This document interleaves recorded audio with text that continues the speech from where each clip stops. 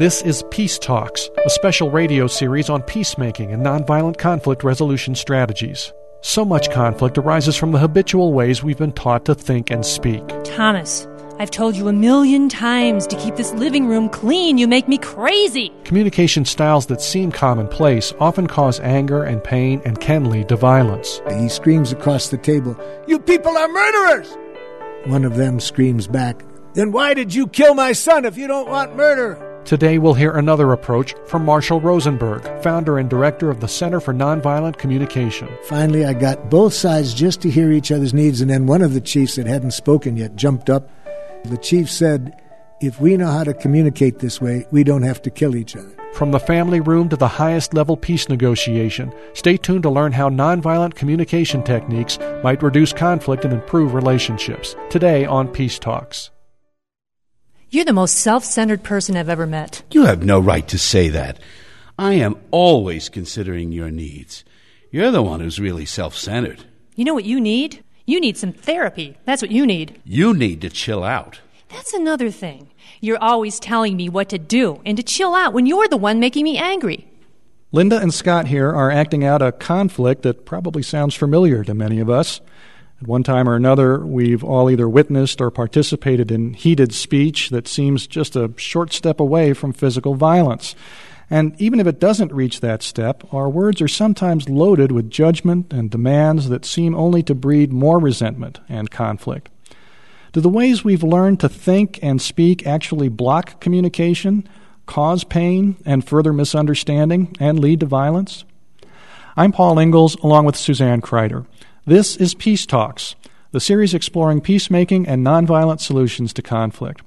We're speaking to you today from an auditorium in Albuquerque, New Mexico, where an audience has gathered to listen to and take part in our conversation with Dr. Marshall B. Rosenberg, the author of Nonviolent Communication, A Language of Life. As a clinical psychologist, mediator, and communication skills trainer, Dr. Rosenberg has been shaping the nonviolent communication model, or NVC for short, for about 40 years. He founded the Center for Nonviolent Communication in 1984 and is with us at an auditorium in Albuquerque, New Mexico, to talk about his work and how he feels it can help us build better relationships and be used to diffuse conflict in many environments. Marshall Rosenberg, welcome. Thank you for having me. You begin your book with the story of your family moving to Detroit and as a child almost immediately witnessing racial conflicts. As a youngster, you were harassed and beaten by bullies because of your Jewish ethnicity. Over the years now, you've developed this method that we're about to detail, nonviolent communication. To get to this method, though, you've spent a lot of time observing our typical communication habits and thinking about societal structures that you say disconnect us from our compassionate nature. Well, we've been living under structures that require educating people to believe that authority knows what's right for us to do, and that it's our job to do what authority tells us to do, and that if we don't, we deserve to be punished for that. If we do what authority says, we deserve to be rewarded. Now, that's a dangerous way to teach people, because there's a lot of people who claim to be authorities and know what's right and have a lot of power and can educate people to do things that I think are rather violent. Like look at other people as enemies, and we can be educated to think that we have to punish them because the authorities tell us these people are bad. So that kind of thinking is, for me, very dangerous, and I wanted to do what I could to show people another way of thinking and communicating that I think is more natural and more conducive to everybody getting their needs met peacefully. So, Marshall, you suggest that the NVC process you've outlined removes a lot of this propensity towards violence. Why don't you just start by going over the 4 steps in the NVC process? Well, the 4 steps are basically 2 steps. The process is designed to help us answer 2 questions. What's alive in us? What's alive in us? Now, that's not new. Every culture I work in, and I work with many throughout the world, when they get together, the first thing they ask is, what's alive in you? They don't say those words in English-speaking countries. They say it this way, how are you? French-speaking countries, comment allez-vous? Spanish, ¿Cómo está usted? Rwanda, Amakuru. It's a natural question to care about how people are. So nonviolent communication says, let's learn how to be honest about how we are. Not tell each other what we think the other person is, how we are. So that's one of the central questions of nonviolent communication. The other central question is, what would make life more wonderful? So nonviolent communication tries to connect us in a way with other people so that they see what's alive in us and what would make life more wonderful. And we can see what's alive in them and what would make life more wonderful for them. And my experience has been when people can connect at that level, whatever the conflict, they can find ways of resolving it in which everybody's needs get met peacefully, where people give to one another from the heart, willingly. Now, the 4 steps that you mentioned, there's 4 pieces of information that we need to know how to exchange in order to make it clear to people what's alive in us and what would make life more wonderful. And break it down. What are the steps that make it alive and what are the steps that refer to wonderful? First of all, to tell people specifically what they're doing that is or is not contributing to our well-being, and to be very specific about that, not to mix in any diagnosis or any analysis. We call that a clear observation. The observation step, right. And then, once we've done that, we're honest with people, but we're honest with them from the heart by telling them what's alive in us when they do that. And that, more specifically, is how we feel, what emotions we feel, and we connect our feelings to our needs. And then we follow that up with the other question, what would make life more wonderful? And we answer that with a very clear request, not using any fuzzy language, but exactly what would we like back from that person at this moment in response to what we have said, in response to the fact that some of our needs are not getting met by their behavior. We're happy to have actors Linda Rodeck and Scott Chereau here with us today, who are occasionally going to give voice to some of these concepts and role play some with Marshall. Linda's going to give us a brief before and after demonstration of NVC to get us started here. This is right from Marshall's book. So here's the before scene. Linda as a frustrated mom of a teenager. Thomas, I've told you 1,000,000 times to keep this living room clean. You make me crazy. Pick up all these socks now or you're not getting to use the car tonight. Okay, so Marshall, let's start with the before shot here. I'm guessing that this approach sounds pretty familiar to listeners who would say, some of them, that, well, there's a firm threat of punishment there. It may accomplish the goal of getting the socks picked up. What's wrong with the picture, though? Well, what's wrong with the picture is that it looks like the mother has single-mindedness of purpose to get the son to do what she wants.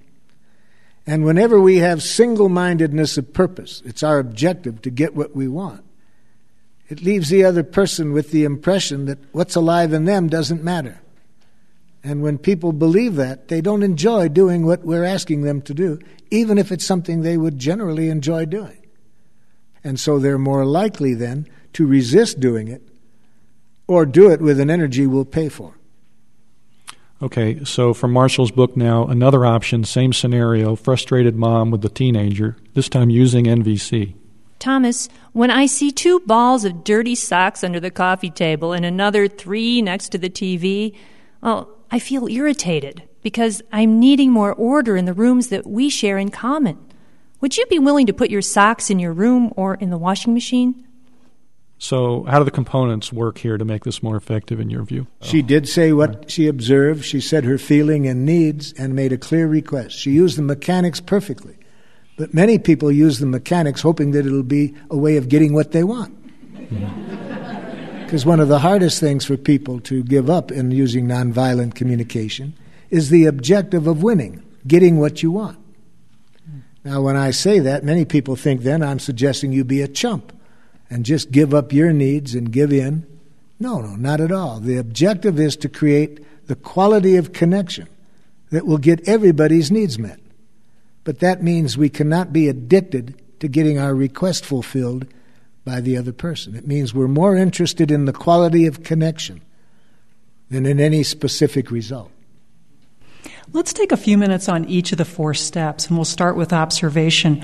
What do you find are the biggest challenges for folks in learning how to state observation? The biggest challenge is that we have been taught to think in a way that makes it hard to be specific about what we're observing. We're going to ask Linda and Scott to step up to the mic again, and we're going to try role-playing one of Marshall's encounters that he wrote about in his book, working with the faculty of an elementary school that was having communication problems with the principal. So I'd like to know one thing the principal does. We're going to talk with him next week. So before that, I'd like to understand what's one thing that he does that's not in harmony with your needs. Well, he has a big mouth. Excuse me, but I wasn't asking the size of his mouth. I was asking one specific thing he does that you don't like. I know what he means. The principal talks too much.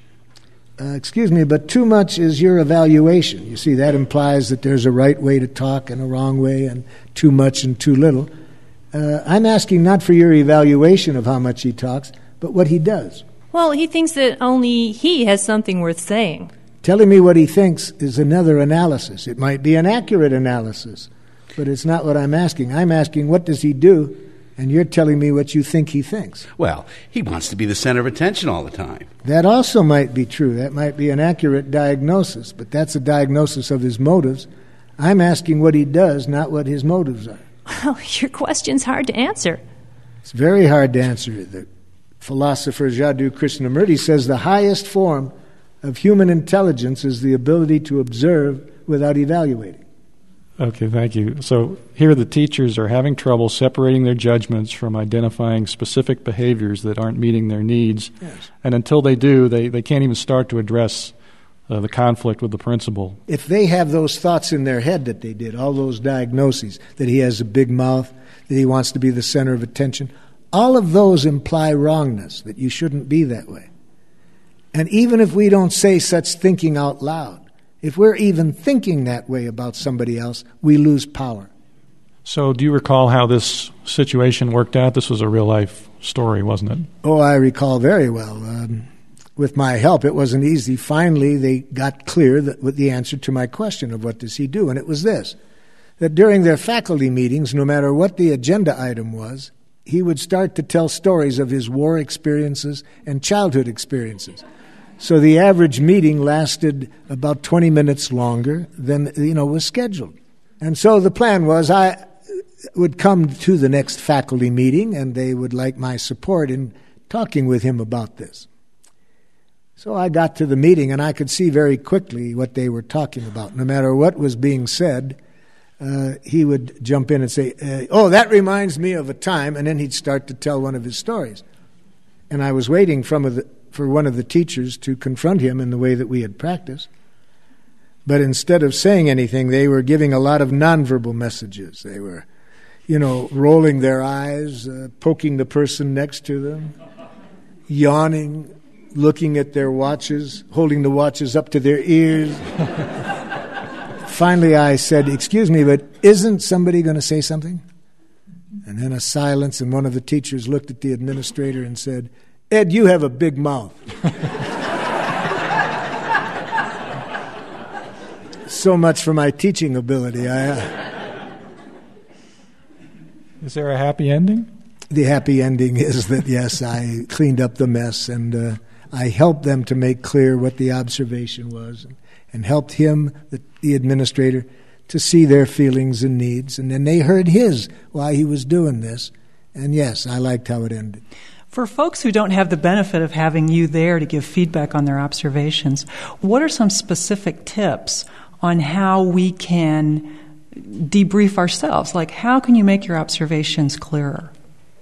Well, we can make the observations clearer by asking ourselves, is there any way that a person would hear this as a criticism or an insult? Because any time we use words that are heard by other people as a criticism, blame, if we saw how much we pay for that, we would never use such language. So let's see if our audience has got it about separating observation from evaluation. Linda and Scott will be reading a statement. If you think it sounds like observation only, with no evaluation mixed in, then applaud. And if not, don't applaud. And then we'll ask Marshall for a quick opinion on each one. So here's the first one from Linda. John was angry with me yesterday for no reason. All right. So no applause. I would agree there. I hear two diagnoses in there. First, he was angry. That may be an accurate diagnosis, but he might be hurt. I was with a couple married 39 years, and she said, every time I do this certain action, you get angry. He said, I don't get angry, I feel hurt. So for 39 years, she had misinterpreted his feelings. So that's one diagnosis in there. And then she said, for no reason. Human beings never do anything where they don't have good reason. So those are two diagnoses in that simple statement. Let's try another one. Sam didn't ask for my opinion during the meeting.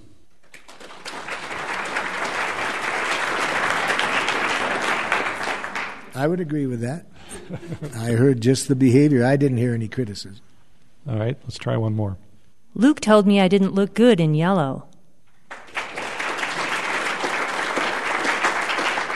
I'm in agreement with that, too.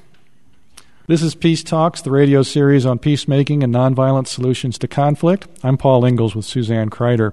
We're talking with Marshall Rosenberg, founder and educational director of the Center for Nonviolent Communication. So moving on to the second component of the nonviolent communication model, expressing feelings. We've observed something. How do you recommend we recognize and name the feeling that the observed behavior is bringing up in us? Well, the main thing is to differentiate it from thoughts, to not mix up feelings and thoughts. For example, if after the word feel we start to say, I feel that, we can tell already it's not going to be a feeling. That's going to be a thought. I feel like, same problem. I feel you. I feel I. None of those are going to be feelings. Those are going to be thoughts. So a feeling is an emotion. We feel it in our body. So it's feelings like when our needs are being fulfilled, we feel pleasureful feelings like happy, delighted. We feel peaceful. Those are feelings. But we don't feel that what you did was right. That's a thought. And in your book, you talk about how there are certain environments where people feel that feelings are inappropriate. Like people don't do feelings at work, or people don't do feelings. In my culture, certainly if you're a man, you don't have certain feelings. If you're a man, you don't feel frightened ever. You don't feel hurt ever. You can feel angry. That's okay. So to remind myself of this, I keep a picture of John Wayne in my office. He's got 6 arrows in him. And he says, it only hurts when I laugh. What do you recommend for helping people develop emotional fluency? Well, I hope that they get some of the experience that I did by hearing the people around me tell me how painful it was for them never to be able to connect with my feelings. So if we could really see, and people give us feedback about how much it changes the relationship and makes it safe for them to be able to connect with what's alive in us, I think we would do great efforts to get beyond this cultural stereotyping. I went to schools for 21 years, and nobody ever asked me what I was feeling. See, the schools that I went to oriented your consciousness to getting good grades from the teacher. So you were all focused on what does the teacher think is right. So your whole consciousness is oriented outward to how you're being judged by others. And in that way, you become a nice, dead person. So would you recommend people, if they're having trouble finding a safe place for their feelings at the workplace, for example, would you recommend that they sit down with a supervisor and say, I need this, and let me explain why? Oh, I would hope that people do it in any relationship, in their families, in the workplace. But we need to do it with the awareness that speaking a language of life is often not what other people are used to. So we not only teach people how to speak a language of life, but how to enjoy other people when they freak out. How do you do that, by the way? Well, I'll give you an example. I was working in a corporate setting once with some executives and all very serious. It's not an environment that you heard many feelings. And I had just finished working with their wives. This corporation, for various reasons, asked me to first work with the wives and then with the executives. And the wives were telling me how sad it was for them that the husbands were all day in this environment that didn't support human feelings being expressed. And that would be okay if when they came home they could switch, but the husbands came home and they never were expressing in a way that they felt they could connect. So when I was sitting in the room with these executives, I saw what the wives were living with. They were sitting there, and it's hard to know what was going on in them. And I can't remember what the trigger was. I got so emotional that I started to cry. Oh, my goodness. Now, in that setting, that's not what you do if you're a man, and especially if you are the workshop leader. And so I got the worst response I could have gotten, the most that would challenge my ability in nonviolent communication. I got this response from everybody except the boss. They looked at me like I had thrown a rat in the punch bowl. Now, the boss's reaction was even more trying. He just looked away from me, as though, he couldn't believe that anyone would cry in such a meeting.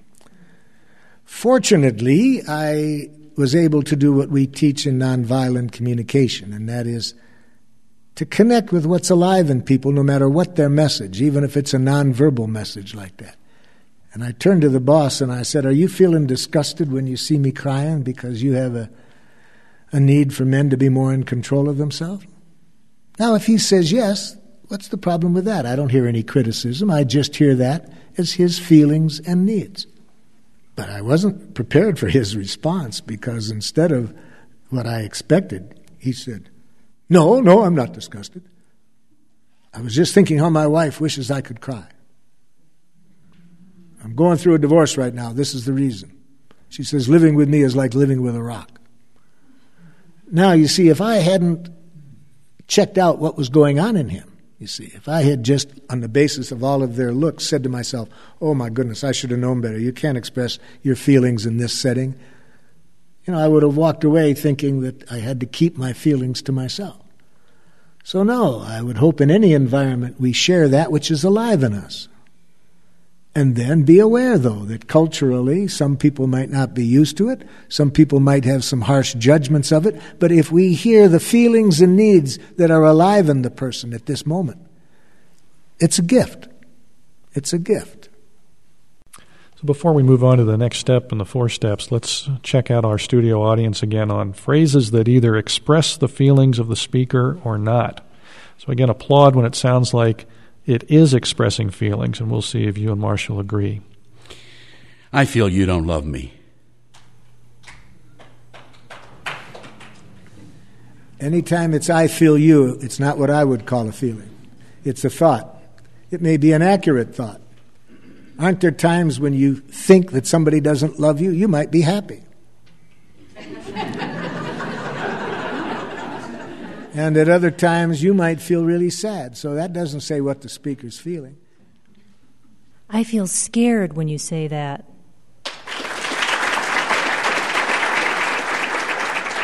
I agree with you that that's a feeling, but if we had her in a workshop, we would say, don't end with that, because that's going to sound like you're implying that he made you scared. And we want people to make clear that it's never the other person that makes you feel as you do. It's your need. So we would have wanted her to connect her feelings to her needs, not to what the other person did. You're disgusting. I'm sure this person has a lot of feelings, but I didn't hear them expressed in that either. All right, thank you. In the next chapter of your book, you suggest something that's a hard concept to master, that other people don't cause our feelings. I think anyone who's ever heard a father say, look, you made your mother cry, is doomed to believe that someone else's behavior can cause feelings in someone else. One of the things I liked about where I lived in Detroit, we had a reminder to each other from the time we were 6 years old on, not to get caught in those guilt games that adults play. We had some beautiful poetry we would recite. Somebody would call us a name, for example, trying to hurt our feelings. And we would say, sticks and stones can break my bones, but names can never hurt me. So we were aware of that then, that, how other people responded to us couldn't make us feel anything. It's how we took it. But we lost that the more we fell under this guilt tactics of parents who want us to feel that we were responsible for their feelings, who want us to do things and do it this way. It hurts me when you don't clean up the dishes. You see, and if we believe that, then we end up doing things out of guilt. So to avoid that game, we make everybody aware other people can't make you feel anything.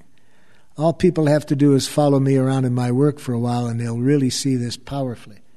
I can be working in a place like Rwanda with people, everyone in a room that's had one or more of their family members killed. And some of them are so angry, all they can do is live for vengeance. Others have had the same things happen. They don't have anger. They have strong feelings, but not anger. And their feelings lead them to want to prevent this ever happening to anybody again. So not even something like having your family killed can make you feel angry. It's how we take it. You go on to talking about how, having established that, how you're feeling about a given communication, to linking that feeling with the need that's not being met. Yes. And this is really a critical step. Why is it so hard, do you think? Because we have been educated for a long time to fit within domination structures, to do what authority says. And when you want people to be nice, dead people, and do what authority says, the last thing you want them to be conscious of is the life within them. You can't make a good slave out of somebody who's fully alive. So the last thing you want to teach people, if you want a domination structure, is to be in touch with their needs. You want to teach them that the highest value is not a need to express your needs. Needs means you're needy, selfish, dependent, egotistical. Loving women have no needs. They suppress their needs for their family. Brave men have no needs. They're willing to lose their lives for the king. So that's why we don't know what our needs are. Again, I went to schools for 21 years. Not only was I never asked what I was feeling, I certainly was never asked what my needs were. And give us a list of maybe the top 5 or 7 generic human needs. Let me give you all 9 of them, because according to the Chilean economist, Manfred Max Neef, we only have about 9 needs. And needs are very important to Max Neef because his whole economic system is based on human needs. And how do we measure them so we can really gauge our economy, its success, on the meeting of human needs and not the tragic way we've been measuring it? The first one he calls sustenance: food, shelter, water, the basic physical needs. Next, safety, protection. Next, love. Next, understanding. Next, community, a warm community. Next, recreation, play, rest. He lumps those as one. And then, one of the most important needs of all, autonomy. See, look in the newspaper on any given day and see how many wars are going on over that need. Human beings have a strong need to be in charge of their own lives, to not have somebody else claiming to know what they have to do, should do. Anybody that says that to them, it threatens their autonomy. So you see all the wars going on between nations. But listen in on any family with children, you'll hear autonomy wars. Parent, it's time to go and wash, up for bed. No, I don't want to. Did you hear me? No. See, an autonomy war. Another need, a need for creativity. And then, according to Viktor Frankl, probably the most important need of all, a need for meaning. Purpose in life, you see. How sad how few people on the planet are getting that need met. They're educated to misrepresent needs, according to Michael Lerner. We've been educated to misrepresent our needs. So we've been educated to think we have a need to consume, a need for money, a need for status, not realizing those are not needs. So in mapping out the 4 components of the nonviolent communication model, we've said a little bit more about observation without judgment, expressing the feeling, connecting it with our needs. And now step 4, the request. It's the step that can actually bring some change, but you say we either tend to leave it out or aren't very clear about it. Can you elaborate for us on that? There's 2 things that is very important to learn at this step. First, yes, how to make clear requests. That means making sure you say to the other person what you want them to do, rather than just what you want them to stop doing. For example, a teacher, when I brought this up recently, said, "Oh boy, Marshall, you helped me understand what happened yesterday." I told this one boy who was tapping on his book while I was talking. She said, "I don't want you to tap on that book while I'm talking." So he tapped on his desk. We need to say what we do want, not simply what we don't want. And then we need to use very clear language. We can't say, "I want you to understand." What does that mean? How do we know whether the person is understood or not?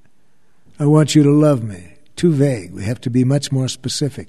What actions do you want the person to take? Since you just mentioned that, let me jump in because I really like this one dialogue from your book involving you and a depressed client asking to be loved. So Scott is going to play the client and ask you to remember the interchange here. I just want someone to love me. It's hardly unreasonable, is it? And what would you like your partner to do to meet your need for love? And he got confused. He said, I don't know. And then I said, it's going to be pretty hard for her to know how to meet your need for love if you don't know how to ask her for what you want. That's hard. Yes, it's hard because it requires courage to say clearly what we want.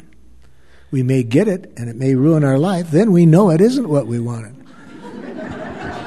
So it always takes courage, to say what you want. It requires what Paul Tillis, the theologian, says is the willingness to sin courageously. To be clear what you want and ask for it. And yeah, it may not work. If I really reflect on what I'm requesting when I ask to be loved, I suppose I want you to guess what I want before I'm even aware of it. And that's how a lot of people are educated to define love, that if you love me, you'd know what I want and I shouldn't have to do it. And it takes them about 5 divorces to find out they're not ever going to get their need for love met when that's the strategy for getting it met. So it's not easy for people to do that. They don't know how to be that clear about what they want, and that's one of the main reasons they don't get their needs met. You're listening to Peace Talks, the radio series on peacemaking and nonviolent solutions to conflict. I'm Paul Ingalls with Suzanne Kreider. After a break, we'll take some questions from our studio audience, and we continue with Marshall Rosenberg, founder and educational director of the Center for Nonviolent Communication.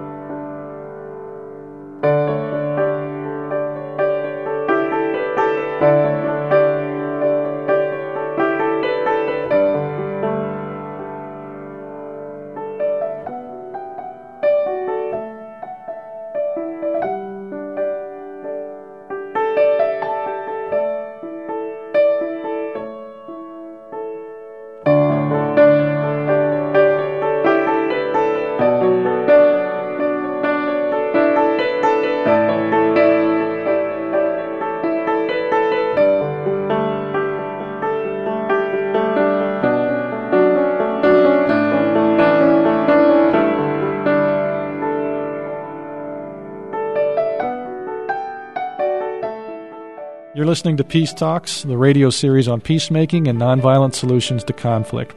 I'm Paul Ingalls with Suzanne Kreider, and our guest today is Dr. Marshall Rosenberg, Ph.D. in clinical psychology and the founder of the Center for Nonviolent Communication, also the author of the book Nonviolent Communication, A Language for Life. We've outlined the 4 components of what's known as the NVC model: observation, feeling, need, and request. And let's take some questions from our audience here in Albuquerque, New Mexico. Go ahead, please. Hi, I'm Geraldine. I have a question about whether there are situations in which, no matter how well expressed your need is, that it still can't be met, either because the other person, the person you're dealing with, doesn't really want to meet the need, or because there are conflicting needs in the situation.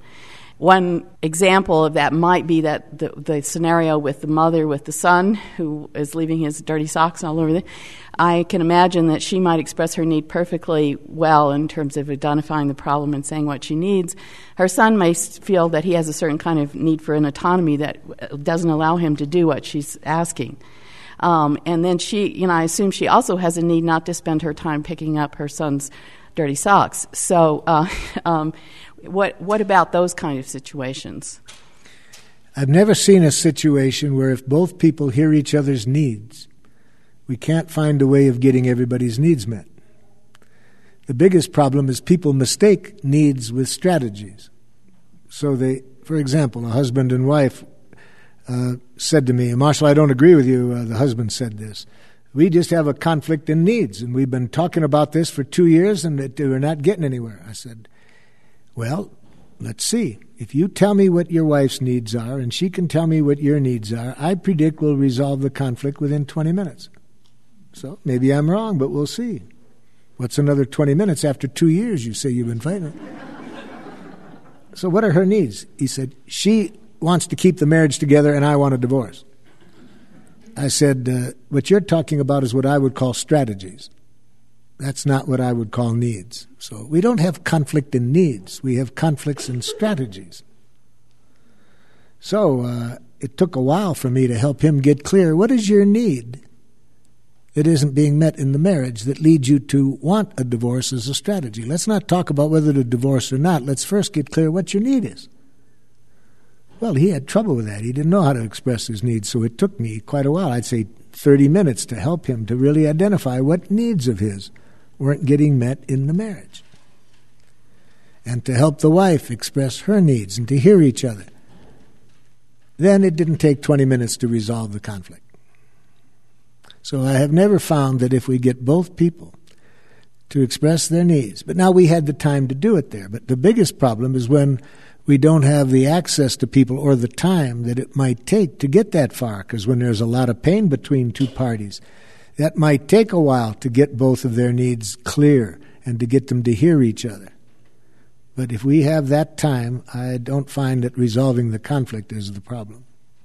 My name is Madeline, and I see a lot of trauma happening because children who cannot express their needs verbally aren't understood implicitly by their parents. And I'm just wondering how this process can help that stage. Well, we teach parents that the children have the same needs that you do. Even from the time they're 2 years old, the children have exactly the same needs as the parent. All human beings have the same needs. So we have to, first of all, help the parents learn how to get in touch with their own needs. Because if they're not in touch with the life within themselves, it's going to be very hard for them to get in touch with the life of their children. We also teach the parents that the children are usually better able to express their needs than the adults are. Maybe not verbally, but you see, we were all speaking perfect, nonviolent communication the first year or so of our lives. For example, when we woke up in the middle of the night, hungry, needing food, we made it clear what our needs were. We used the language of life. Ah! We didn't say, parents, how could you be so insensitive? I haven't eaten in 4 hours. Get your lazy butt out of the bed. We were coming from our heart then. We were expressing our feelings and needs. When we smiled, you could trust it when we were 9 months old.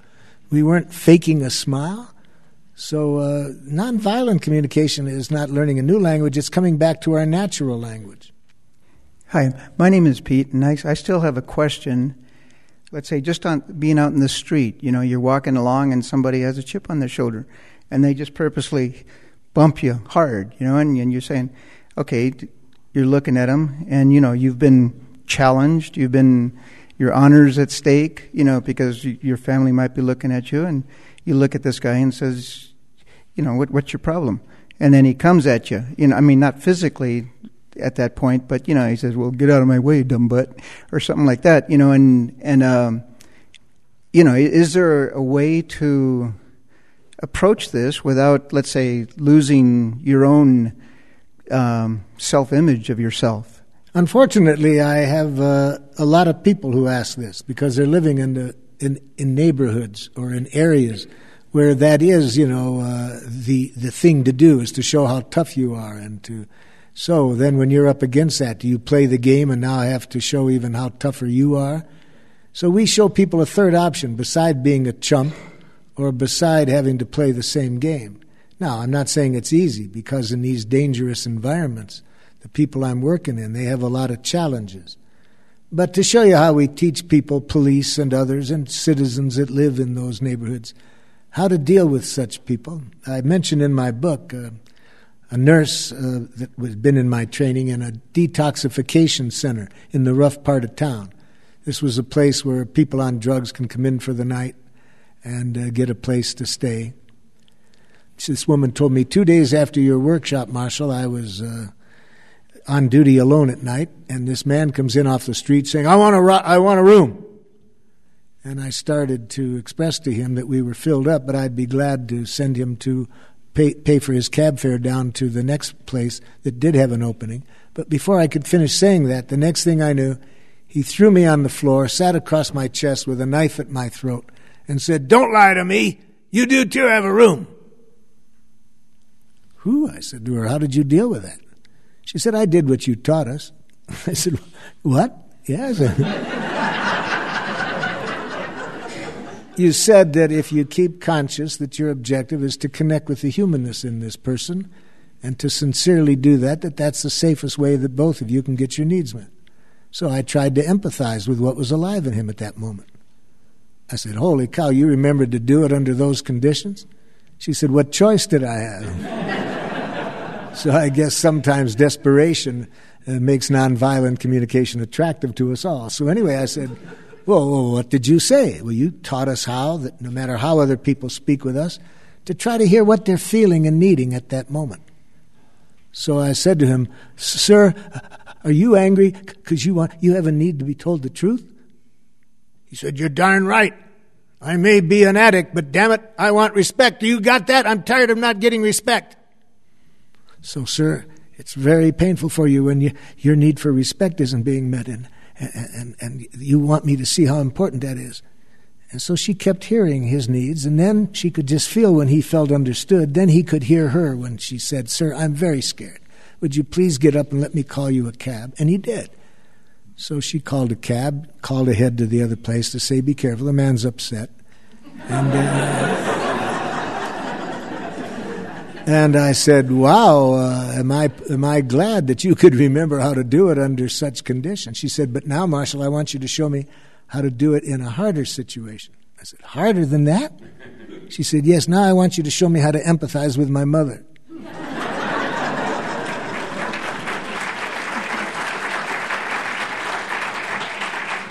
Marshall Rosenberg is our guest on Peace Talks today, author of Nonviolent Communication, A Language for Life, in which you mentioned some rather remarkable situations in which people have had the presence of mind to employ NVC in very threatening situations. You detailed one for us a moment ago. I'd like Linda and Scott to try giving voice to one other real story from your book.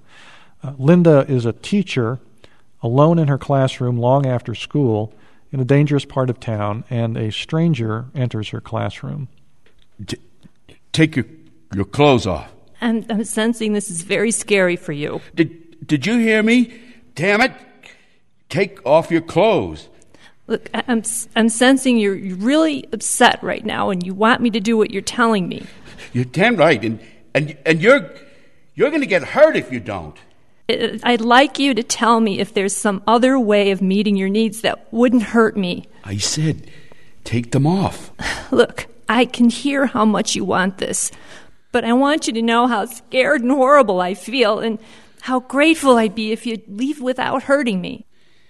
Give me your purse. So this, again, is a pretty remarkable use of NVC, and it may go without saying that this approach isn't guaranteed to keep us from danger all the time, but what can you point out here that gives us a chance to avoid the worst? What works here? Well, what works here is that when people need empathy the most is when it's the hardest to give it to them. So when a man like this is desperate for whatever is going on in him, that's when he needs empathy. And, of course, it's extremely difficult to give it if you're in the position that this person is in. Unfortunately, I work with a lot of people in many different countries who are under horrible conditions like this almost daily. So we need to give them a lot of practice under these horrible conditions of how to empathically connect with other people, because you're far more likely to come out alive without being hurt if we can give it this empathy to these people, even under these dangerous conditions. So we teach police how to do it when they're going into very dangerous situations. We have plenty of research to document police are far less likely to be killed in the line of duty if they go in armed with empathy than a gun. In a moment, we'll talk more about some of the conflict situations that you've introduced NVC to, Marshall.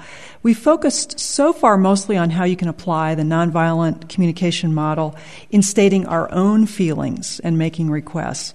But in your book, you talk a lot about using this empathic listening and reflective questions and language. Talk about how you help people it's almost like a guessing game. If people are listening empathetically, then they have to almost make a guess about another person's feelings. Is that true? That's a little part of it, guessing what's going on. The biggest part of it, though, the hardest part, is our giving the most precious gift to another person that one human being can give, according to Martin Buber, our presence. Even before this, guessing what the other person's feeling is, it requires, at this moment, putting our full attention on what's alive in this other person. And this requires bringing nothing in from the past. No theories about human beings, no prior diagnoses we've made of this person. Just experiencing this moment as a newborn infant that's never been before, will never be again.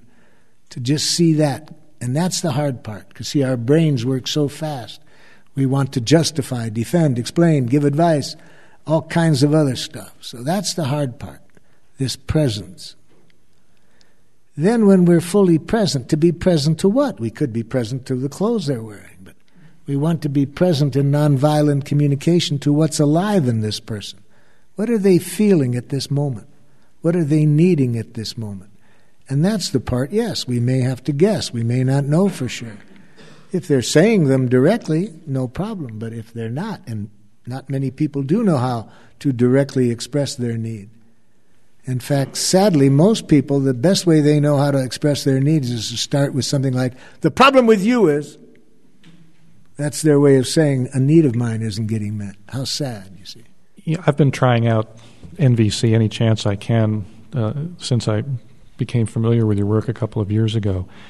And it is really hard to overcome what I call just common interchanges in speech. And you talk about this in this area of your book. We tend to want to jump in with advice, or we want to say, that happened to me once, and start telling a story.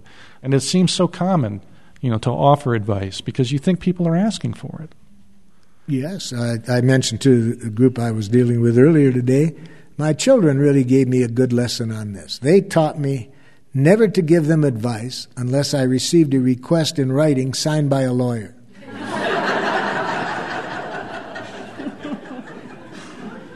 But it's not easy, when somebody says something, especially if what they're saying we don't believe or we don't agree with. We want to jump in and correct them, or we want to defend ourselves, all of which is not the best way to connect with that person. So we show, as hard as it is, how to take a deep breath, and if you're not able to do this right away, at least see what's going on in you. Give yourself enough empathy to see what's triggered in you, to learn how to do that to yourself, so that you can then put your full attention on the other person. I also mentioned earlier today, when I was first learning how to do this, it wasn't easy, because all of those things you said come into your head were coming into mine. And one day I was having a little disagreement with my oldest son, and he said something, and right away I couldn't just hear his feelings and needs. I started to get angry. I started to have a desire to teach him a lesson, and I had to take a deep breath, see all that going on in me, before I could just try to hear his feelings and needs. And then he said something else, and I had the same problem. I started to react again. Well, this was taking me a while to stop and get clear. So meanwhile, his friends were waiting for him outside, and finally he got impatient. He said, "Daddy, it's taking you so long to talk." I can say, "Well, let me tell you what I can say quickly. Do it my way or I'll kick your butt." He said, "Take your time, Dad. Take your time." So let's hear what this empathic listening sounds like with our actor friends, Linda and Scott. We will borrow a scenario from Marshall's book in which a cancer patient's wife is interacting with a nurse who's trying to use elements of NVC to help her connect with her feelings. The wife starts off by complaining about a physical therapist they've had in the home care. So Linda's playing the wife and Scott the nurse. Well, she's a bad therapist. It sounds to me like you're feeling annoyed and perhaps you want to see a different quality of care. She doesn't do anything. She made him stop walking when his pulse got too high. Is that because you want your husband to get better? Yeah. I'm sorry. I'm just so scared. Are you scared of losing him? Yes. We've been together for so long. He's always been there for me. He's always been there. So, it sounds to me like you're sad when you think of living without him. There's no one else besides him. He's all I have, This feels like hard work when we're watching it and listening to it. Also, you mention in the book that sometimes people, when they hear this relentless paraphrasing, questioning, trying to connect with the feelings, that sometimes they say, hey, stop psychoanalyzing me. Well, my experience is people will feel very good about it if it's coming out of the right energy. If it's done as a technique, mechanically, it'll drive people nuts. If a son says at the dinner table, Dad, would you pass the salt? And the father says, are you feeling unsalted and you want some more food? It can drive people nuts. So we teach people that be conscious of what your intent is when you are trying to connect empathically. Make sure you're not trying to fix the other person. Make sure you're not trying to make them feel better. Make sure you're meeting your own needs in doing this, that you want to connect with what's alive in this person right now. That's an end itself, just that connection. Because that's when it is healing for the other person, when they feel that your intent is to sincerely connect with what's alive in them and not to fix them or psychoanalyze them. But this scenario is a little bit easier because you've got the person who's being empathetic is really not involved in the situation. Talk about a scenario where you've got maybe intimate partners who are fighting, and in the moment they have to figure out whose turn it is. Well, very often it's going to happen between people that they might both be in pain at the same time and both want this understanding. So if one says, I'm in too much pain right now to hear you, I really need you to hear me right now, can you do it? And the other person says, no, I'm in too much pain to hear you right now, can you hear? If they can speak at that language, no problem. They're being honest at least, why they can't hear each other. And if they can do that, I'm sure that eventually one of them will be able to hear the other person. Let's talk for a moment about anger, because you devote an entire chapter in your book to expressing anger fully. And we've heard that anger shouldn't stay bottled up, but how do you let it out in an appropriate way?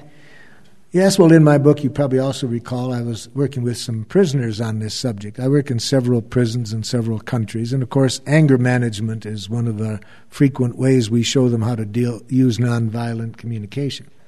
So I was in a prison in Sweden, and we picked a good day to deal with anger, because this one prisoner, he was really angry this day at the prison officials. So I said to him, what did they do that is the stimulus for your anger?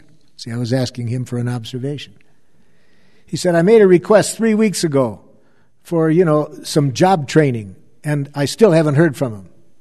Well, he gave me a good, clear observation. He didn't mix in any diagnosis. So I said, fine, that answered my question. Now I want you to tell me what is the cause of your anger. Why are you angry? He said, I just told you. No, I said, remember last week when we were working on anger? It's never the other people that make you angry or what they do.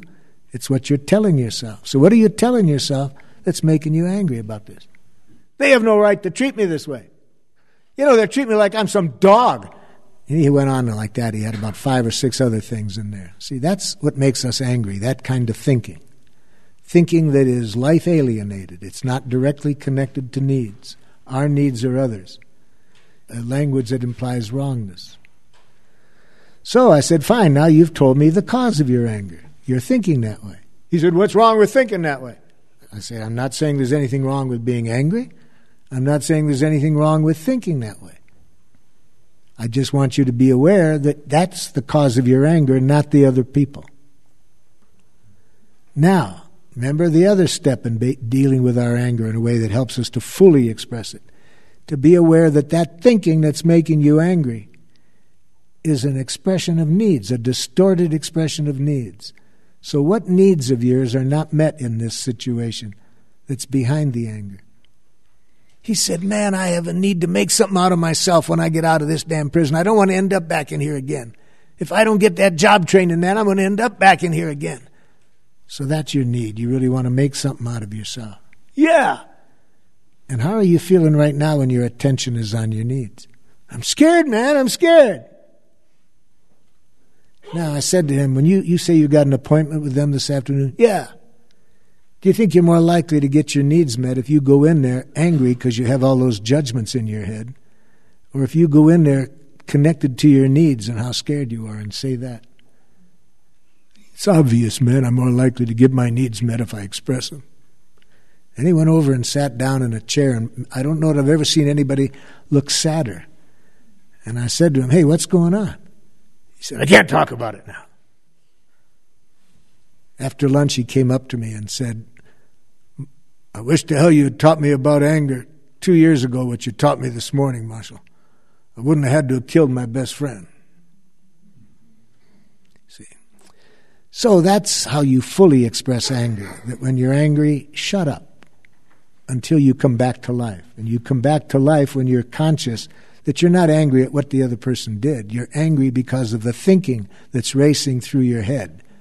So we show people how to identify that thinking and then quickly translate it into the truth, the need that isn't being met. And when you're in touch with your needs, you cannot be angry. You'll have strong feelings, fear, frustration, sadness, but not anger. Then you're connected to life. Then when you open your mouth, you're fully expressing what's going on in you. There are so many applications to what you're just describing, and I found the example of the environmental activists in your book channeling their anger into empathy and specific requests as an interesting example. And this might also have application to political discourse as well. It sounds like you're saying that a lot of the anger expressed openly at politicians or companies doesn't have much of a chance of getting an activist's needs met, really, if it's just expressed in anger.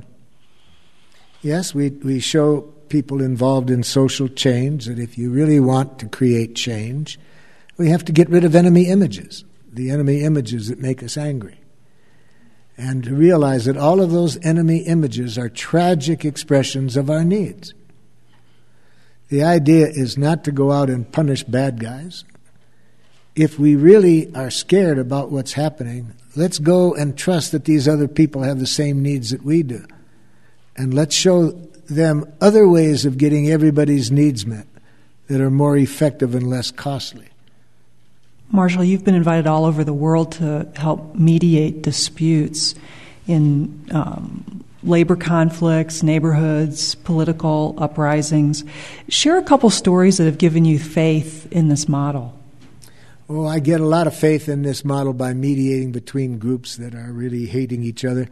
It gives me faith because I know that when I connect both sides with each other's humanness, conflicts which seem unresolvable, it's just amazing how the conflicts are so easy to resolve when we can get rid of the enemy images. I mention in my book being invited to mediate between two tribes in northern Nigeria, a Christian tribe and a Muslim tribe. 40% of the population killed on both sides in 1 year over fighting about how many places in the marketplace each tribe would have to display its wares. So now I'm in a room with 12 chiefs from the Christian tribe on one side of a table, 12 chiefs from a Muslim on the other. And I said, I'd like whoever wants to begin by telling us what your needs are that are not being met in this conflict. So a chief from the Christian tribe immediately responds this way. He screams across the table, "You people are murderers!" One of them screams back, "Then why did you kill my son if you don't want murder?" I said to the chief who screamed murder, "Chief, are you saying that you have a need for safety and protection, and you want to be sure that conflicts from now on are resolved without violence. See, I'm translating murderer into a need. See, all judgments like that, I believe, are tragic expressions of needs. He said, that's exactly what I'm saying. Well, that wasn't exactly what he said, but I think it meant it was expressing what was in his heart. Well, now that's a big step to get the enemy image translated into an unmet need. Now the next step is to make sure that that need was received by the other side. See, we never assume in nonviolent communication message sent is message received. So I turned to the other side of the table and I said, would the chief over here please reflect back what he said his need was? And then the other gentleman whose son had been killed screamed again, then why did you kill my son? And I had to do some emergency empathy there to give this second chief some empathy for the pain he was in before I could go back to asking him to repeat the other person's needs. And he said it back. Okay, I got one side's needs expressed, heard the other side hears it. Then this side, I said, would you express your needs? They've been trying to dominate us for 80 years. We're not going to tolerate it anymore. So you have a need for equality. Is that what I hear you say? That's exactly right, see? And I said to it, would somebody on this side say back what you heard the chief say his needs were? But, excuse me. See, a big rule in nonviolent communication, never put your butt in another person's face. And I had to repeat it, I think, one other time. But now, finally, I got both sides just to hear each other's needs, and then one of the chiefs that hadn't spoken yet jumped up and came toward me and seemed very intense. And he talked directly to me and looked like he was angry at me, so I was very eager to hear what my translator translated. But when it came out, I loved it. He said, Marshal, the chief said, if we know how to communicate this way, we don't have to kill each other. But we can't learn this in one day. I was going to ask at the end of the day, if they saw value in this, we would be glad to train people from both tribes. And this chief said, I want to be one trained. And then one from the other side says that. So before we left that day, we had 3 people from each side that wanted to be trained to do what I had done there. So in the future, they would have built-in ways of resolving the conflicts without the violence. So I'm guessing in this process that you've repeated so many times, you have to accept the small victories, as you say, of just getting the people together to begin to communicate, to be interested in training. And then I'm guessing that some of the conflicts are resolved and others break down, and you hear that some community that you visited is at each other's throats again. This must be hard. Yes, it's very sad to see that. Incidentally, that one's a good example. We had peace for a while, but you probably read in the newspapers not too long ago, recently those same 2 tribes were at it again over a beauty contest. The one side didn't want it and the other side did, and they were back at the violence again. So we need to do more work training people there, getting this into the next generation in the schools. We really need to take a longer-term approach in areas like that. Marshal, it doesn't seem that we have much modeling of this more careful and empathic form of communication, particularly in our media, TV, films, radio, even literature. And from my work in media, I'm guessing it's because this method takes time, and scriptwriters say, we don't have time for that, and people don't talk like this. So we never get to see it modeled or celebrated, and we're kind of stuck in a cycle of ineffective modeling. Any ideas about how to turn this around?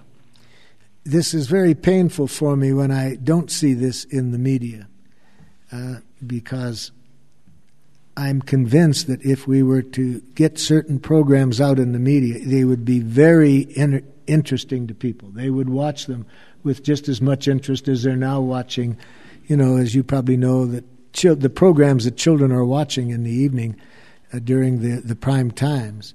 In more than half the programs, the hero either kills somebody or beats them up. So the amount of violence that children see by the time they're 15 years old statistically is scary. So yes, I want us to show over the media other ways of relating, and it can be very entertaining. And we have several projects in mind that we're hoping we can put into the media to show in an entertaining way that there are other ways of dealing with family problems, international problems, and not just to talk about it, but to demonstrate it. So we're very eager to get this out in the media. Can you tell us about those projects? Yes. For example, in France, I was doing some work through one of the ministers and one of the cabinet ministers, and the woman that was the head of Women's and Children Affairs in the French government. And they also made her the head of a program to deal with drugs, parents and drugs, and how to talk to your children about drugs. And after she'd invited me to work with members of the government for a while, she said, "Marshall, what about an entertaining television program? Not a usual educational television program, but an entertaining one where people would learn nonviolent communication, like how to use dealing with your children with delicate issues like drug usage, but how to do it in an entertaining program where they would learn nonviolent communication, but without even knowing they were learning it." I said, "Oh, I love the idea." And she said, "Yes, well, we have some funds for doing that. So how about if I send a producer to where you live in Switzerland, and you two spend a couple days thinking about what this program would look like?" Oh, no, that was really fun to sit down with this producer. And we came up with this program, that it would be a kind of usual series that you see every week. And the hero of this would be a woman, a single parenting two teenagers, and they were in a tough part of town, so drug usage was a big issue and a lot of other issues. But this woman in this program we had in mind would know nonviolent communication. She would be kind of a natural at it. She would be able to empathize with her children under difficult conditions, be honest with them without blaming, and deal with other crises. So that was what the program was going to be. People would watch it, be very intrigued with this woman and learn from her. However, just before we were about to put it into production, this minister in the government, she brought in two members from the Palestinian Liberation Organization for cancer treatments into France. And this was just before the Palestinian Liberation Organization was recognized as a legitimate organization. And so she got into political trouble for that, and some other things. She left the government, and we never did get that program out on the air. So I'm still just eager to get that kind of a program onto television, an entertaining program that really teaches something like this. Sesame Street was interested in a program for very young children to teach them nonviolence. And they talked to us about consulting with that, and we gave them some ideas. But that gave me an idea for a program where the hero of the program we've designed, and we're trying to get a way to get it out onto the networks now. The hero of this is a 9-year-old girl, and she really knows how to empathize. And so whenever she sees her friends into conflicts with their friends or with their parents or their teachers, in a very playful and natural way, she shows them how to deal with it in a nonviolent communication way. So we're trying to get that program out. I think I heard you mention a possible name for a program like this just a moment ago. I mean, everybody's familiar with ER, right? Emergency room. How about EE, emergency empathy? I love that. I love that. I thought you might. Let's go back to our audience to see what other questions or scenarios have come to mind. Go ahead, please. Hi, I'm Linda. How are you implementing your work? I didn't read your book, yet. But how are you implementing this into the school systems given the way it is now? Well, we have schools going in several countries, many of them in some countries, that are what we call nonviolent communication schools, meaning that the following is typical. The teachers, students, and parents are taught nonviolent communication, a way of communicating, but that's just a part of it. We teach the teachers a different concept of teaching than the teacher as pouring into the students. We teach the teacher a way of offering and supporting the learning, but not trying to control it. And then we show how to restructure the school so that the school is functioning to support interdependence amongst the students, where they see that their well-being and the well-being of other students is interconnected, so that they are concerned with each other's well-being and not competing with each other. I have described these in my book called Life Enriching Education, the schools that we have around the world. In several of them, such as 50 such schools in Israel, a 50% decrease in measures of violence in the school after we transformed the school from the regular school into a nonviolent communication school. And academic achievement goes up in these schools, violence goes down. The hard part is getting into the schools. And unfortunately, our helpers in getting into the schools are kids that kill each other. When that happens, then all of a sudden the schools are open up to, they're desperate. But unless you get, that happening, it's pretty not easy to get into the door. Fortunately, the success we're having in many of our schools is now opening doors without having to wait to get so tragic that people are desperate. So are you doing anything in the United States? We have schools in the United States, and some in Cleveland, Ohio. We have one in the Navajo Nation in Arizona that's doing very well. We have some in California. So we have some in the United States. Not as many as I would like. We're getting there. Not as many as we have in Serbia. Not as many as we have in Israel, Palestine. Some of those desperate countries are more open to doing some radical things to get the next generation to have other ways of resolving conflicts. Thank you. Hi. My name's Claudia, and my question has to do with at the observation stage when talking with someone who is upset or angry, or any time the verbal message conflicts with the nonverbal message, which is really a big part of the communication. And I think in some books it says it's 90% of it. What is, a delicate or a useful way in which the nonverbal portion of what they're saying can be reflected back when what they're telling you is totally different? So you might say it this way, I hear what your words are saying, but I don't trust it. There's just things in the tone of your voice that make me wonder whether you're really telling me what's going on. So I'd like you to tell me now how you feel when I say that. So I'm being honest that I don't trust it. I'm saying the observation, the tone of voice, and other things don't jibe for me with what you're saying. So I'd like you to tell me how you feel when I tell you I don't trust what you're saying. The other person can say, are you saying I'm a liar? I'm just telling you what's alive in me. I don't know whether you're lying or not. I'm just telling you. Given the tone of your voice and the way you said that, I just don't trust. So, okay. Does that answer it? That answers it. Yeah. Thank you. Hello, my name is John. I work with a project down in Costa Rica called the Peace Army of Costa Rica. And nonviolent communication is one of the two central techniques that are being used in Costa Rican schools down there in this project. The other is HeartMath from the Institute for HeartMath. And it's just whether you would have any advice for us in trying to expand this project, given your experience with trying to bring this message to various people in the rest of the world. Any suggestions I have about how to spread it? Yes. The main suggestions I have are ask, ask, ask. Now, what do I mean by ask, ask, ask? First, who do we know that's in the system now that might be interested? So we go to those people and ask them, would you be willing to let us do a demonstration of what this looks like? So you ask for that. If we need funds to do this, to get there to the place, then we ask people to give us the funds to do it. So for me, it's largely a amount of being clear what you want to offer and then asking for the support we need to make the connections and to make it happen.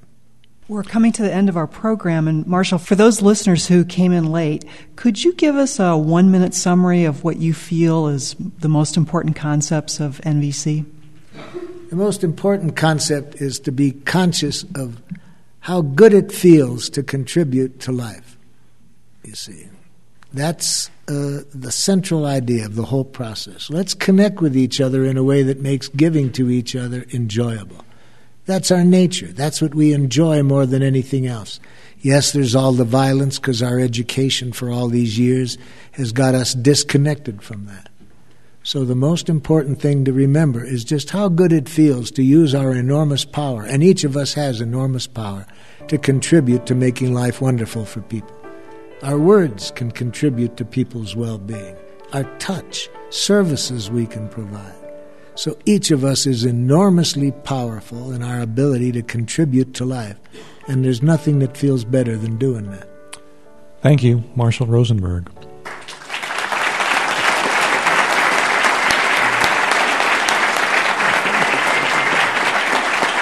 And to read more about nonviolent communication and get access to books and materials and to find out about training opportunities and workshops with our guest, Marshall Rosenberg, you can visit the Center for Nonviolent Communication online at cnvc.org.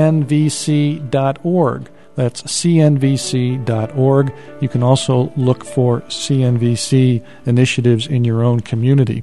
You can also find out more about this program as well as learn how to order a CD copy at our website, which is peacetalksradio.com. That's peacetalksradio.com. Peace Talks is produced by Good Radio Shows Incorporated, a nonprofit media organization that creates radio and online content meant to inform, inspire, and improve the human condition. To learn how you can support this work, you can visit the website goodradioshows.org. That's goodradioshows.org. Special thanks to actors Linda Rodek and Scott Chereau. We're also grateful for the assistance of Carol Boss, Holly Kawakami, Todd Lovato, Gary Barron with the Center for Nonviolent Communication, Jory Mansky, Sigrid Gustafson, also Dale Staben and Peter Ennin of the First Church of Religious Science staff where today's program was recorded. Our recording engineer was Nola Daves Moses. Technical support from Tristan Klum and KUNM at the University of New Mexico in Albuquerque. For Suzanne Kreider, I'm Paul Ingalls. Thanks for listening.